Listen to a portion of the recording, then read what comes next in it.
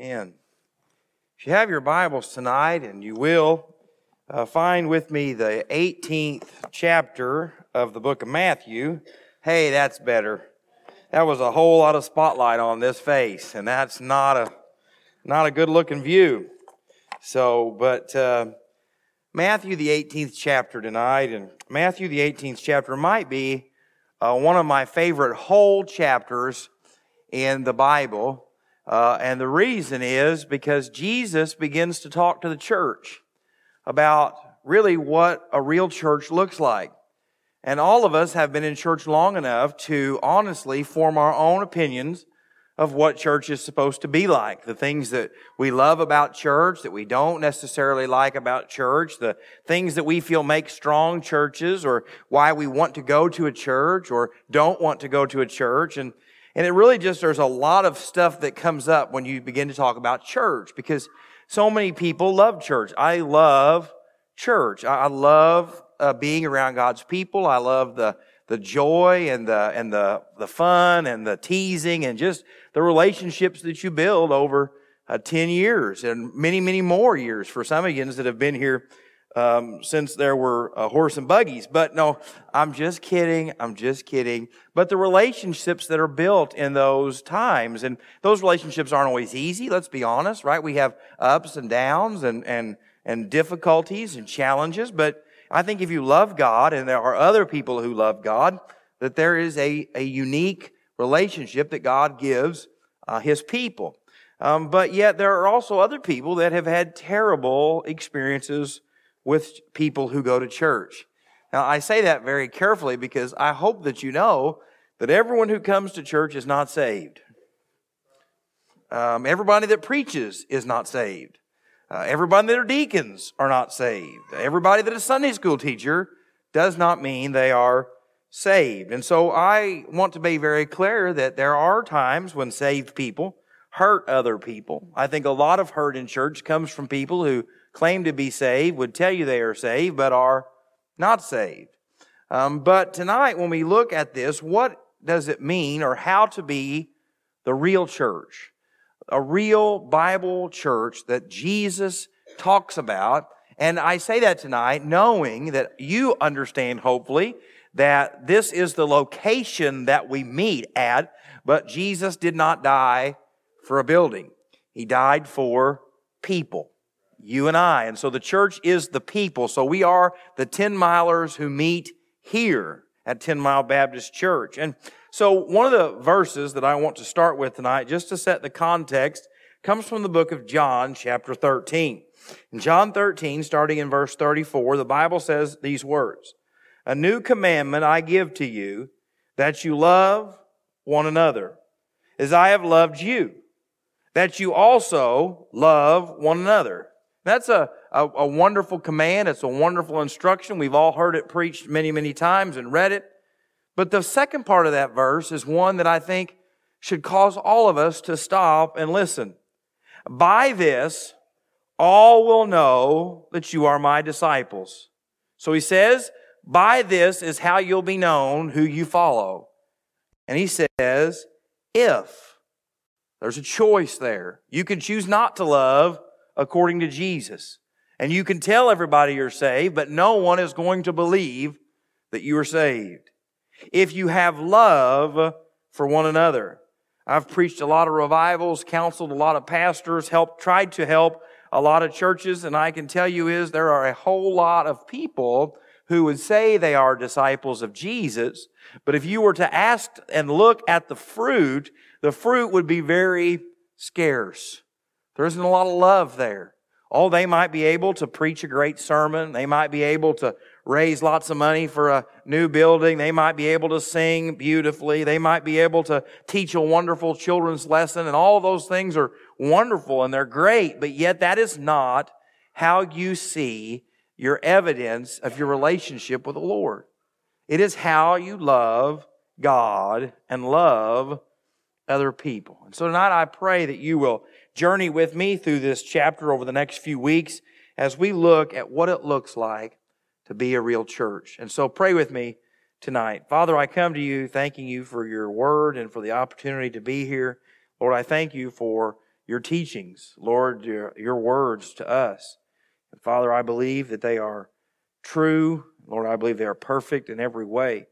So, Father, tonight I pray that your Holy Spirit would work in this group of people tonight, Lord, that first and foremost, that this group would know without a shadow of a doubt that they belong to you, that they are yours, Lord, that they have been born again. And Lord, for those that know that tonight, I pray, Lord, that you would help them to know that you have a purpose and a plan for their life. Lord, that this community needs not another church building, but a group of people that love you. And so, Father, tonight I pray that you'd help me to speak, that you'd help me to proclaim, Lord, that you'd forgive me of anything in my heart or life that would hinder what you're trying to do in this place tonight. And I ask it all in Jesus' name. Amen. And so I want to just take you through three things tonight in this text about how to be the real church. And the first thing is this: we need to understand how to become a believer and live it out. We looked at these verses the last time we were together in connection to the last chapter, but tonight I want to look at them in connection to this chapter. It says, starting in verse 1 of chapter 18, "At that time the disciples came to Jesus, saying, 'Who then is the greatest in the kingdom of heaven?' Then Jesus called a little child to him, set him in the midst of them, and said, 'Assuredly, I say to you, unless you are converted and become as little children, you will by no means enter the kingdom of heaven. Therefore, whoever humbles himself as this little child is the greatest in the kingdom of heaven. Whoever receives one little child like this in my name receives me.'" And if you've ever read chapter 18, or you looked ahead because you got tired of my long introduction, you probably noticed that he talks about little child in verses 1 through 5. He talks about little ones in verses 6 through 10. And then you would say, but yeah, then he begins to talk about lost sheep and a sinning brother and unforgiving servants. It's like just a hodgepodge of different stories. No, they are all on the same theme: how God's people are to deal with God's people. God's people when they go astray. God's people when there's conflict. God's people when there's unforgiveness. God's people when someone causes another one to stumble, and what it looks like to be God's people. And so chapter 18 is not a hodgepodge of little stories. It is one common theme directed to God's people, the disciples, the spiritual of the spiritual, and what it looks like to follow Jesus. And so tonight, if you want this church to be a church that not the community talks about in a good way, or not that just draws a big crowd, but a church that God is pleased with. And friends, that's all that matters. I know churches that are little bitty, that God is pleased with their obedience. And I know churches that are great big, that there is no way that God can be pleased with their disobedience. But for me, when I lay my head on the pillow at night, or one of these days when I preach my final sermon, it will not be about God, how big was the church, how little was the church, how amazing was the church. It is, Lord, are you pleased with us? And for my own sake, God, are you pleased with me? And so we see here that Jesus begins to talk about what it means to be a believer and how to live it out. Literally, the question that they ask him is, who is the greatest? Who is going to be the greatest? And I think all of us want that in our lives. Now, you might be this way, but you might not be. But most people don't wake up in the morning and say, I hope I can be a total and complete failure in everything I do. Right? I hope I am the worst, most awful husband that I could ever be. I hope I take a shower that does not clean me at all today, and I stink everyone that I work with at work. I hope that I brush my teeth in a manner that everyone knows that I am there because my breath is terrible. Now, I've met some people that I thought that was the case, but that probably wasn't their intent when they woke up in the morning. Most people don't wake up and say, I hope that I'm terrible. I hope that it's an identity of who wants to be the greatest. And so some of this is not necessarily wrong, but we know it is driven in pride. And so Jesus begins to answer them and to clarify what it is. Because I think all of us probably have a favorite preacher, a favorite Sunday school, someone who we consider the greatest at whatever they do.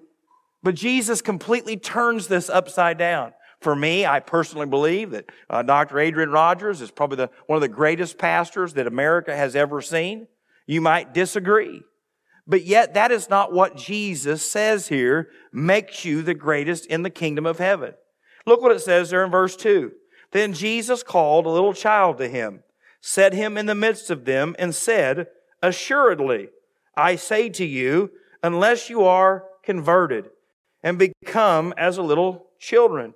He's talking about faith, simple childlike faith that believes in who Jesus Christ is, that He died upon the cross, that He was buried, that He rose again. Friends, if you are not born again, you are not a part of the true church. You might be a member of a church, you might be an elder of a church, you might be a Sunday school teacher of a church, but if you are not born again, if the Spirit of God has not convicted you, if you've not responded, if you've not repented, if you've not turned from your sinful ways and trusted Jesus Christ as the Lord and Savior of your life, you might attend a church building, but you are not a member of the church. I appreciate that. Amen. I appreciate that because it was exactly right. And friends, we have to get back to teaching people what it means to be born again. That you have to repent, that you have to turn from your wicked ways, and you have to trust Jesus Christ as the Lord and Savior of your life.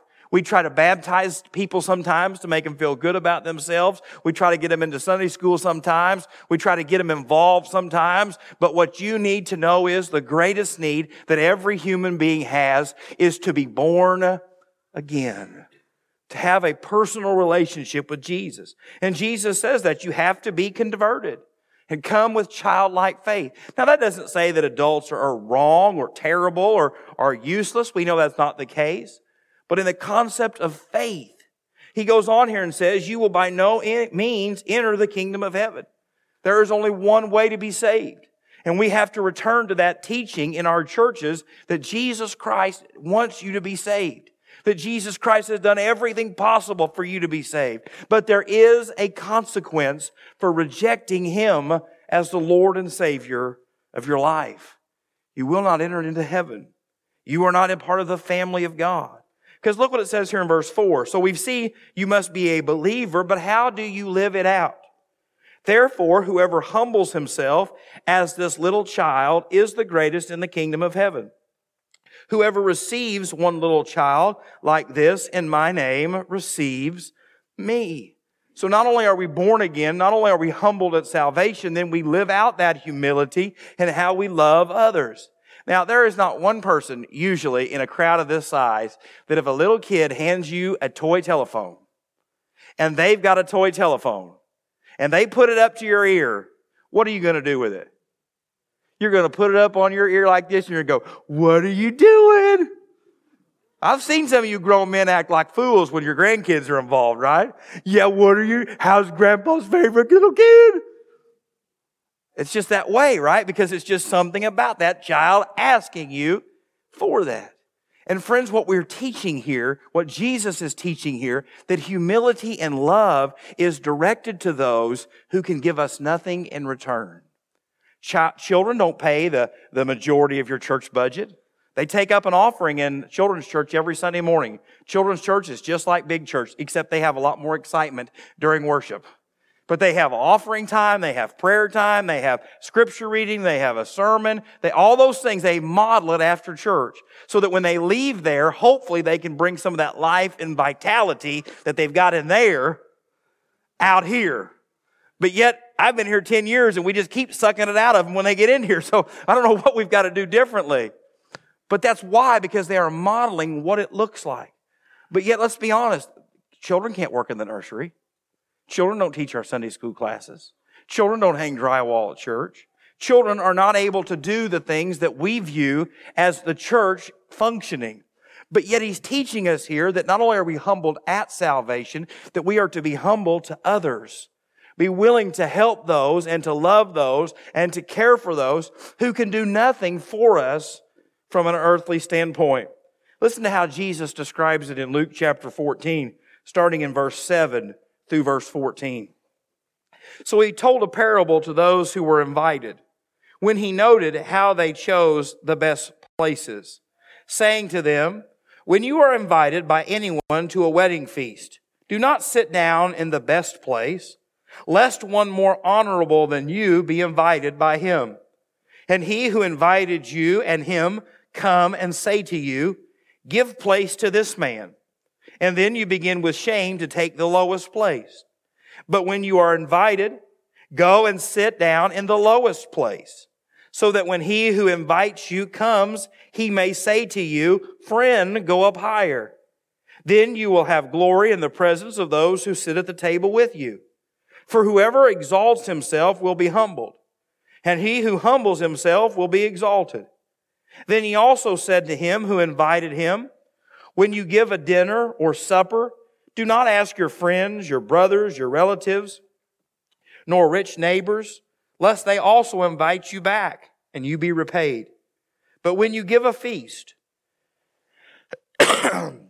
invite the poor, the maimed, the lame, the blind, and you will be blessed because they cannot repay you, for you shall be repaid at the resurrection of the just.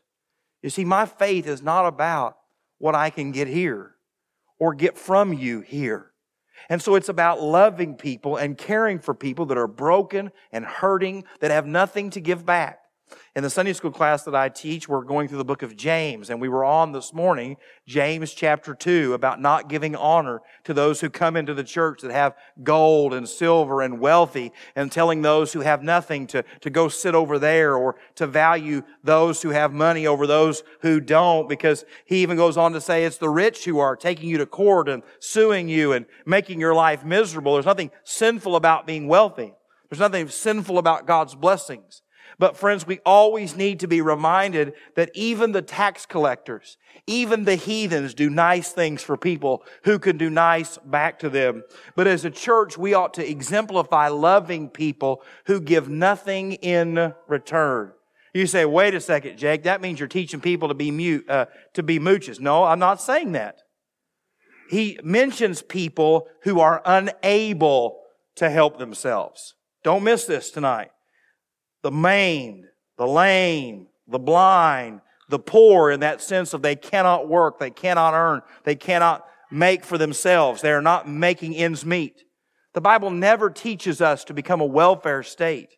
The Bible teaches us that those who cannot help themselves, the widows and the orphans, that it is our command from heaven to care for them, to love them, to pray for them.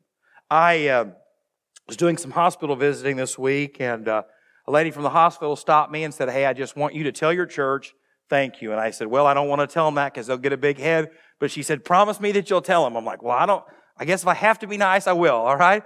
And she said, you tell them thank you from the hospital. And I said, I'll tell them that. She goes, now wait, because I know you, Jake, that's all you'll say.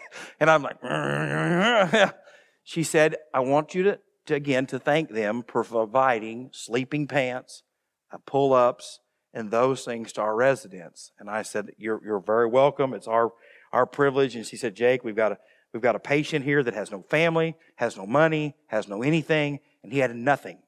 He would have nothing here, but yet what your church has donated to the hospital.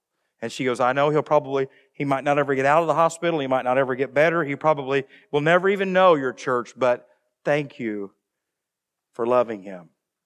This is not a Christian person.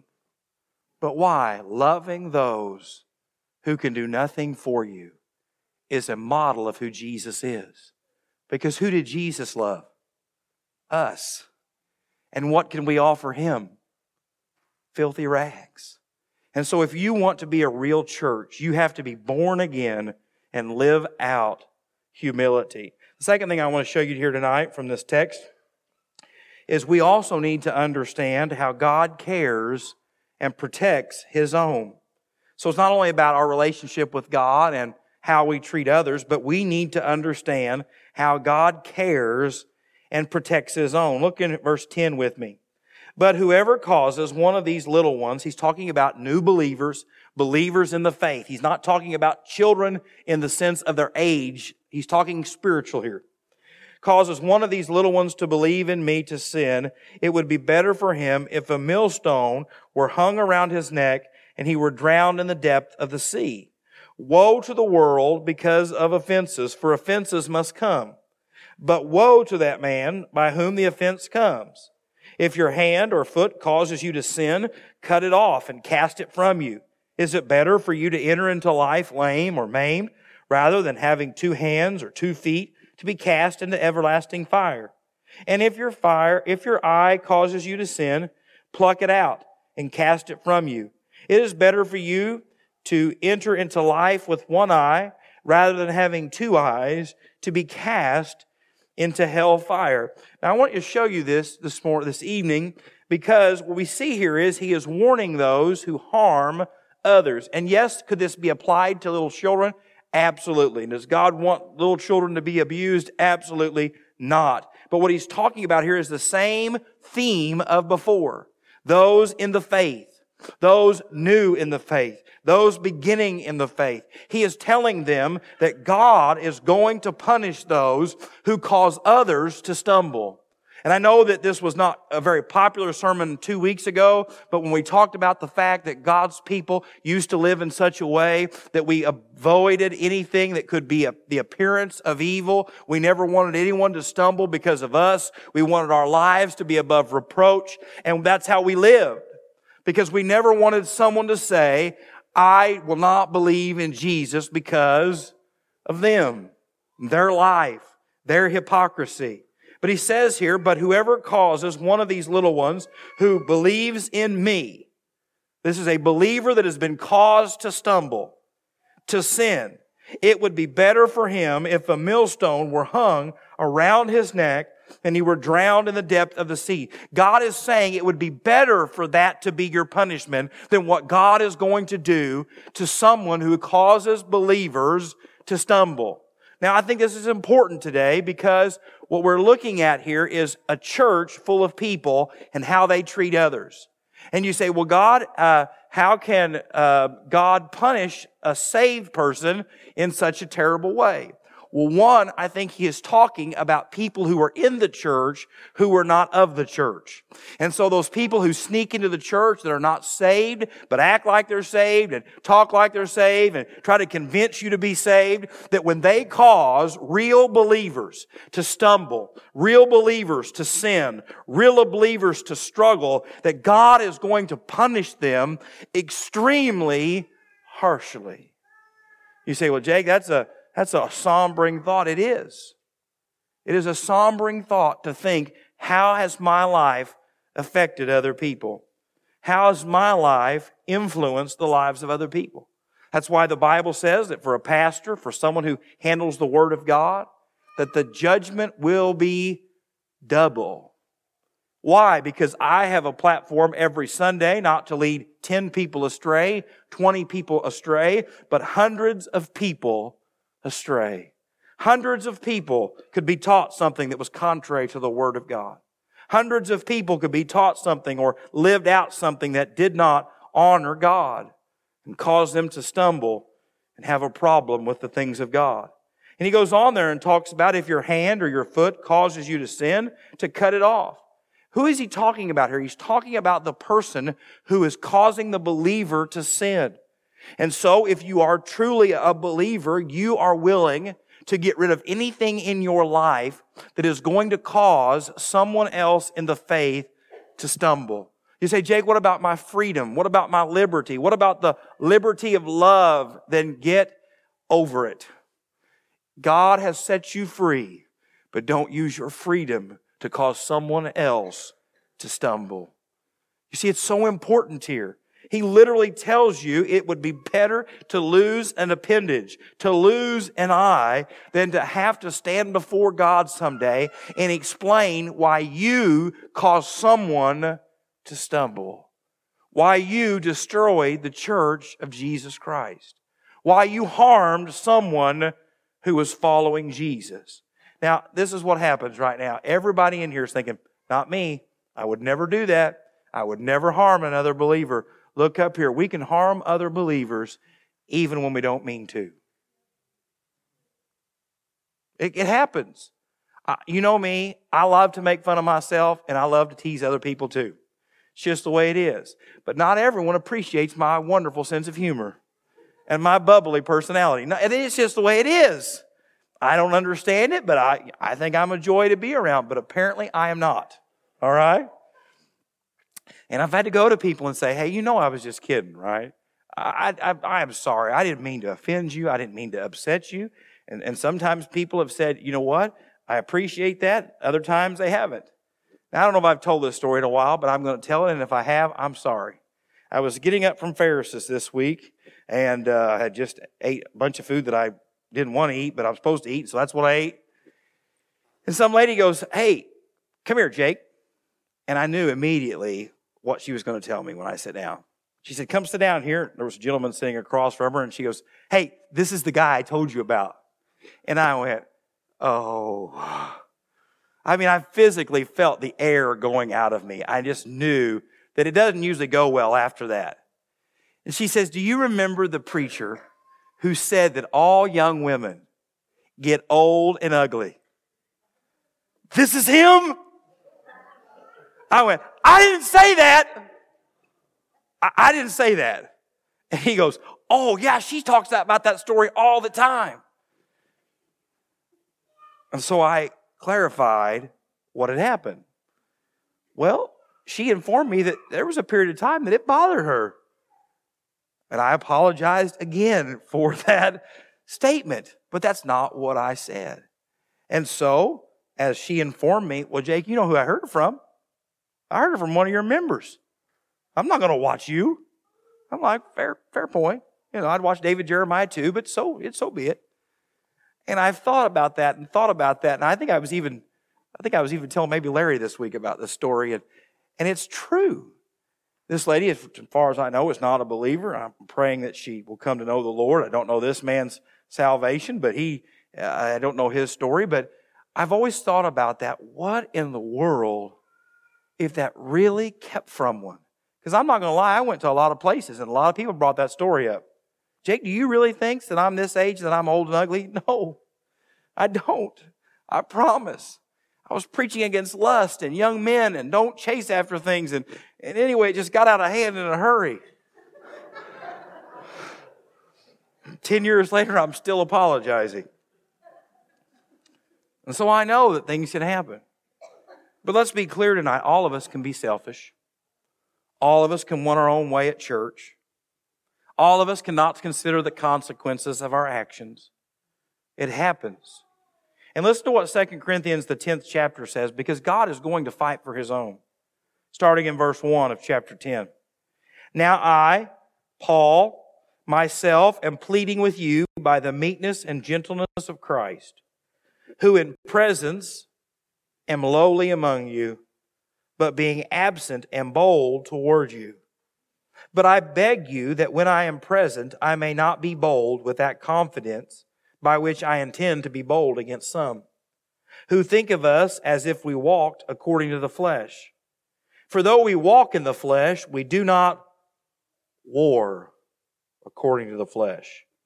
For the weapons of our warfare are not carnal, but mighty in God for pulling down strongholds, casting down arguments and every high thing that exalts itself against the knowledge of God, bringing every thought into captivity to the obedience of Christ, and being ready to punish all disobedience when your obedience is fulfilled. Paul says that when he fights, he does not fight with weapons made of hands. He fights with spiritual weapons that God can use to tear down strongholds of sin, strongholds of fear, strongholds of rebellion. And tonight you need to know something. These are people in 2 Corinthians who are in the church, who are claiming to be believers in the church. We don't know if they were saved or not, but what Paul says is, when I come, the power of God is going to be at work. And the power of God is going to be changing things. And the power of God is going to be changing people. And my desire is that you will repent and that this display will not be necessary. But he says, don't be fooled. God will be at work. And tonight I want you to hear that. You might think that you've got away with it. You might think that someone else has gotten away with it. But God has not forgotten. God has not grown weary. God will defend His church, fight for His people, convict His own, do the things that only He can do tonight if we will trust Him. And the third and final thing this evening, We need to understand that God's desire for forgiveness and reconciliation.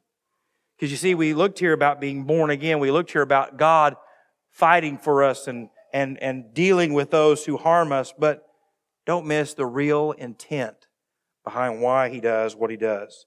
Look here in verses 10. Take heed that you do not despise one of these little ones. He's back again on little children. For I say to you that in heaven, their angels always see the face of my Father who is in heaven. Now I want to stop right there. This verse does not teach that you have a guardian angel that is assigned specifically to you, that you can pray to, No, he's just talking about that angels are ministering spirits, right? The Bible says that the angels minister and fight and work on God's behalf, okay? Just want to clarify that. Always see the face of my Father who is in heaven. For the Son of Man has come to save that which was lost. What do you think? If a man has 100 sheep and one of them goes astray, does he not leave the 99 and go to the mountains to seek the one that is straying? And if he should find it, assuredly I say to you, he rejoices more over the sheep than over the 99 that did not stray.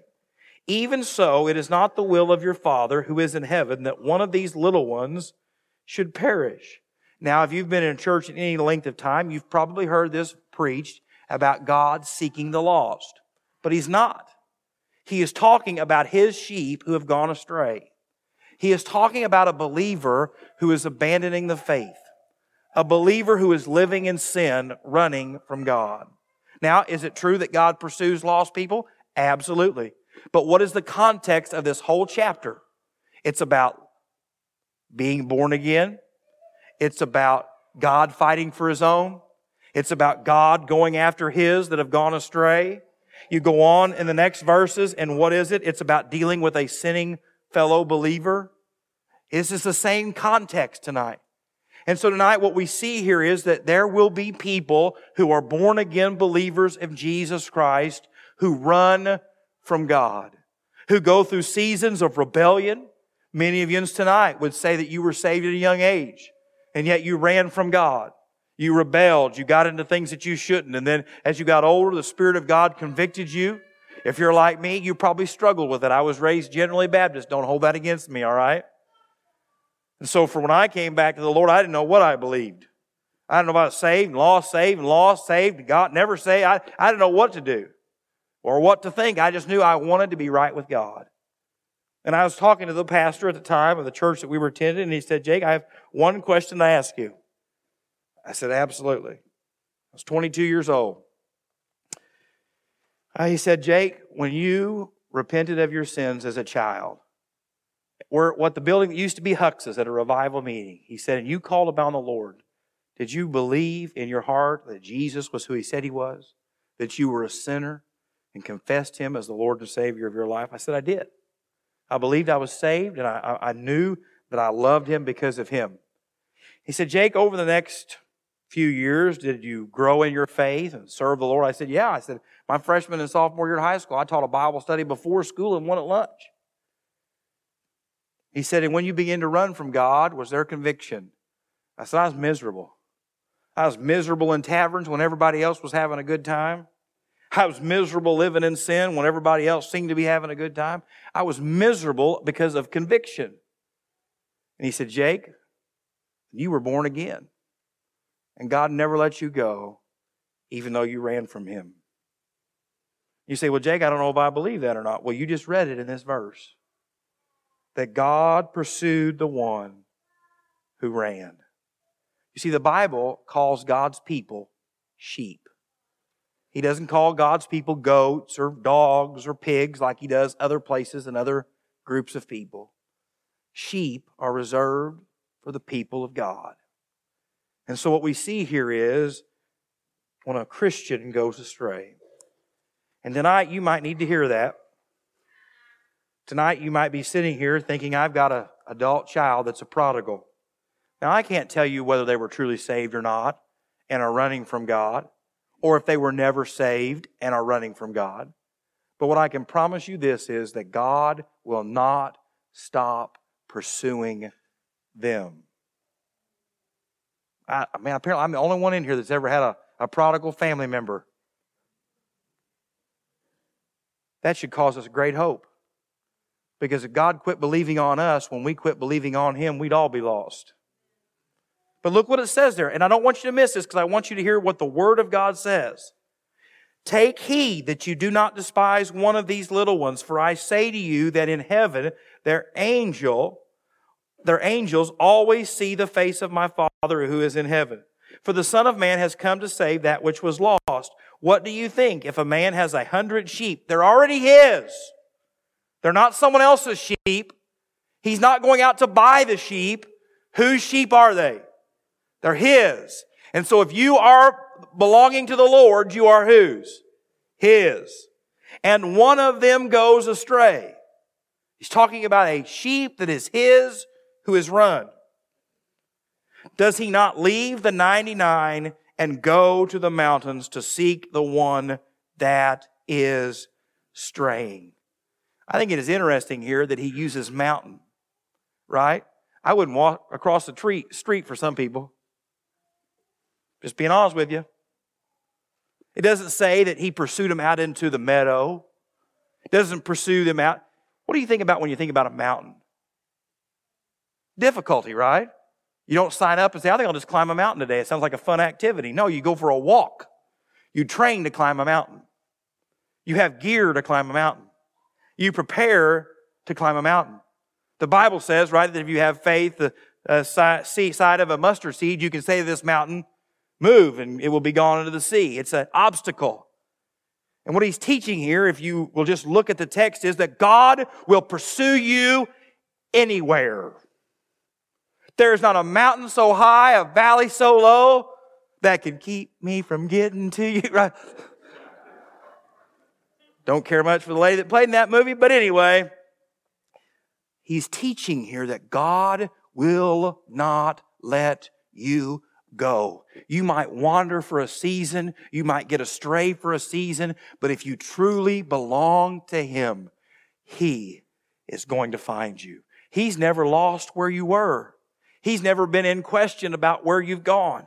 He knows you. The Spirit of God lives within you. He is with you. And it goes on to say here, and if He should find it, assuredly I say to you, He rejoices more over the sheep than over the 99 that did not go astray. And now some of you are saying, well, you mean that God might not? No, that's not what it's saying. You have to remember that not everything in the English translates from the Greek. It's talking about when. When He finds them. Now you say, well, Jake, I don't understand that. People have to come back on their own. You're absolutely right, but it is an analogy.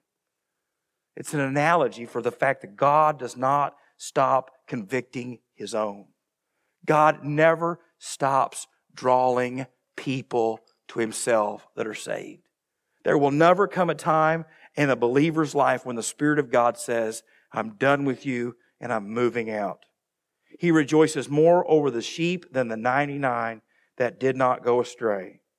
Even so, it is not the will of your Father who is in heaven that one of these little ones should perish. You say, well, Jake, perish. Talking about dying, go to hell. No, that's not what that word for perish means there. It can mean physical death. And so, don't miss this, 1 Corinthians teaches us what? That if you take the Lord's Supper in an unworthy manner, that some of you have gotten sick and some of you have died. There will come a point in someone's life, if they run from God far enough and long enough and will not repent, that God will take them home. You say, Jake, I don't like that. I don't care. It's what the Bible says. Better to go to heaven saved than lose what God gave you. It's just the way it is. It's not a cruel teaching. It's a teaching of love. Or it can mean spiritual ruin here. Friends, you can run from God so long that you ruin everything in your life. Christian, you can ruin your marriage today by letting sin get in your life. You can ruin your children by letting sin get into your life. Listen to what Jesus, or the angel who tells in the book of Revelation, chapter 2, to John, to write to the church in chapter 2, verses 1 through 7. To the angel of the church of Ephesus write, these things says he who holds the 7 stars in his right hand, who walks in the midst of the 7 golden lampstands. I know your works, your labor, your patience, and that you cannot bear those who are evil. And you have tested those who say they are apostles and are not, and have found them liars. And you have persevered and have patience and have labored for my name's sake, and have not become weary. Nevertheless, I have this against you, that you have left your first love. Remember, therefore, where you have fallen, repent and do the first works, or I will come to you quickly and remove your lampstand from its place, unless you repent. But this you have, that you hate the deeds of the Nicolaitans, which I also hate. He who has an ear, let him hear what the Spirit says to the churches. To him who overcomes, I will give to eat from the tree of life, that is in the midst of the paradise of God. You say, wait a second. You just told us that God would not take it away from you. This was written to a group of churches, and that God would remove His blessing from that place. That God would take what He is doing and working collectively from them. And tonight I want you to know something. You can be saved and in a dead church. You can be spiritually alive and sitting in a pew that God is doing nothing corporately. And tonight I say that because I want you to hear this. God can remove His blessing anytime that He wants. He doesn't have to bless this church. He doesn't have to bless us because we believe the right things, preach the right things, labor the right things. But friends, if we leave our first love, that means that we love anything more than Jesus. That we don't love Him with our whole heart, mind, soul, strength, and body. Friends, we will lose the blessing of God. And that's a dangerous thing. That's a dangerous thing for me as a pastor to preach without the power of God. That's a dangerous thing for me to teach Sunday school without the power of God. That's a dangerous thing to think about Jamie standing up here singing without the power of God. It's a dangerous thing to think that you are doing something that God is not blessing. But friends, I hate to say this to you today, but I would say the overwhelming majority of churches are operating that way. But it doesn't have to be that way. Don't miss that. Look what it says there in verse 5. Remember therefore from where you have fallen. And what's that word? Repent. Repent. And do the first works, or else I will come to you quickly and remove your lampstand from its place, unless you repent. Who is these letters written to? Churches. Groups of people. Can it be applied individually? I think there are things that you can apply individually, but he is writing it to the church at Ephesus. And friends, tonight you need to know something. The answer to a dead church, the answer to a dead Sunday school class, the answer to a dead relationship that you are walking in the Lord is always repentance. It's always repentance. Tonight you say, well, Jake, if we just had more lights up there on the stage and smoke, man, we would reach young people and there would be so much going on here. It would just be unbelievable. Or Jake, if you take off that stupid tie, that stuffy coat, and preach like all these other people do, man, we would reach all kinds of young families. I don't know if you know this or not. But God has been blessing us, and I do wear a tie. Because wearing a tie or not wearing a tie is not a mark of why God blesses a church. I think you ought to wear a tie. Just to be honest with you if you preach, but that's my personal opinion. But tonight I want you to know something. God will remove His blessing for sin in the camp. But tonight, it doesn't have to be that way. And so tonight, if you and I will listen to the Spirit of God and repent, God can do amazing things through this group of people, this local church, for His glory. We have a baptism service coming up Sunday. Have 2 children so far. Got about 25 adults that need to be baptized, but I'm not going to throw you under the bus, but you need to be baptized. Lots of people who need to follow the Lord. I'm telling you what, friends, that's a God thing. It's not a preacher thing. It's not a music thing. When the Spirit of God convicts people of their sin and shows them of their need to be saved, that's a God thing. And we've been blessed. Like I said, we've had 4 saved in the last week and a half. I'm praying that God would save many, many more. And I'm going to be happy when He does and celebrate. But I can tell you this, I don't want to look back on this night in 5 years from now and say, boy, we let sin run amok. And God has removed His blessing from this group of people. Church isn't always fun even when God is at work because it's difficult.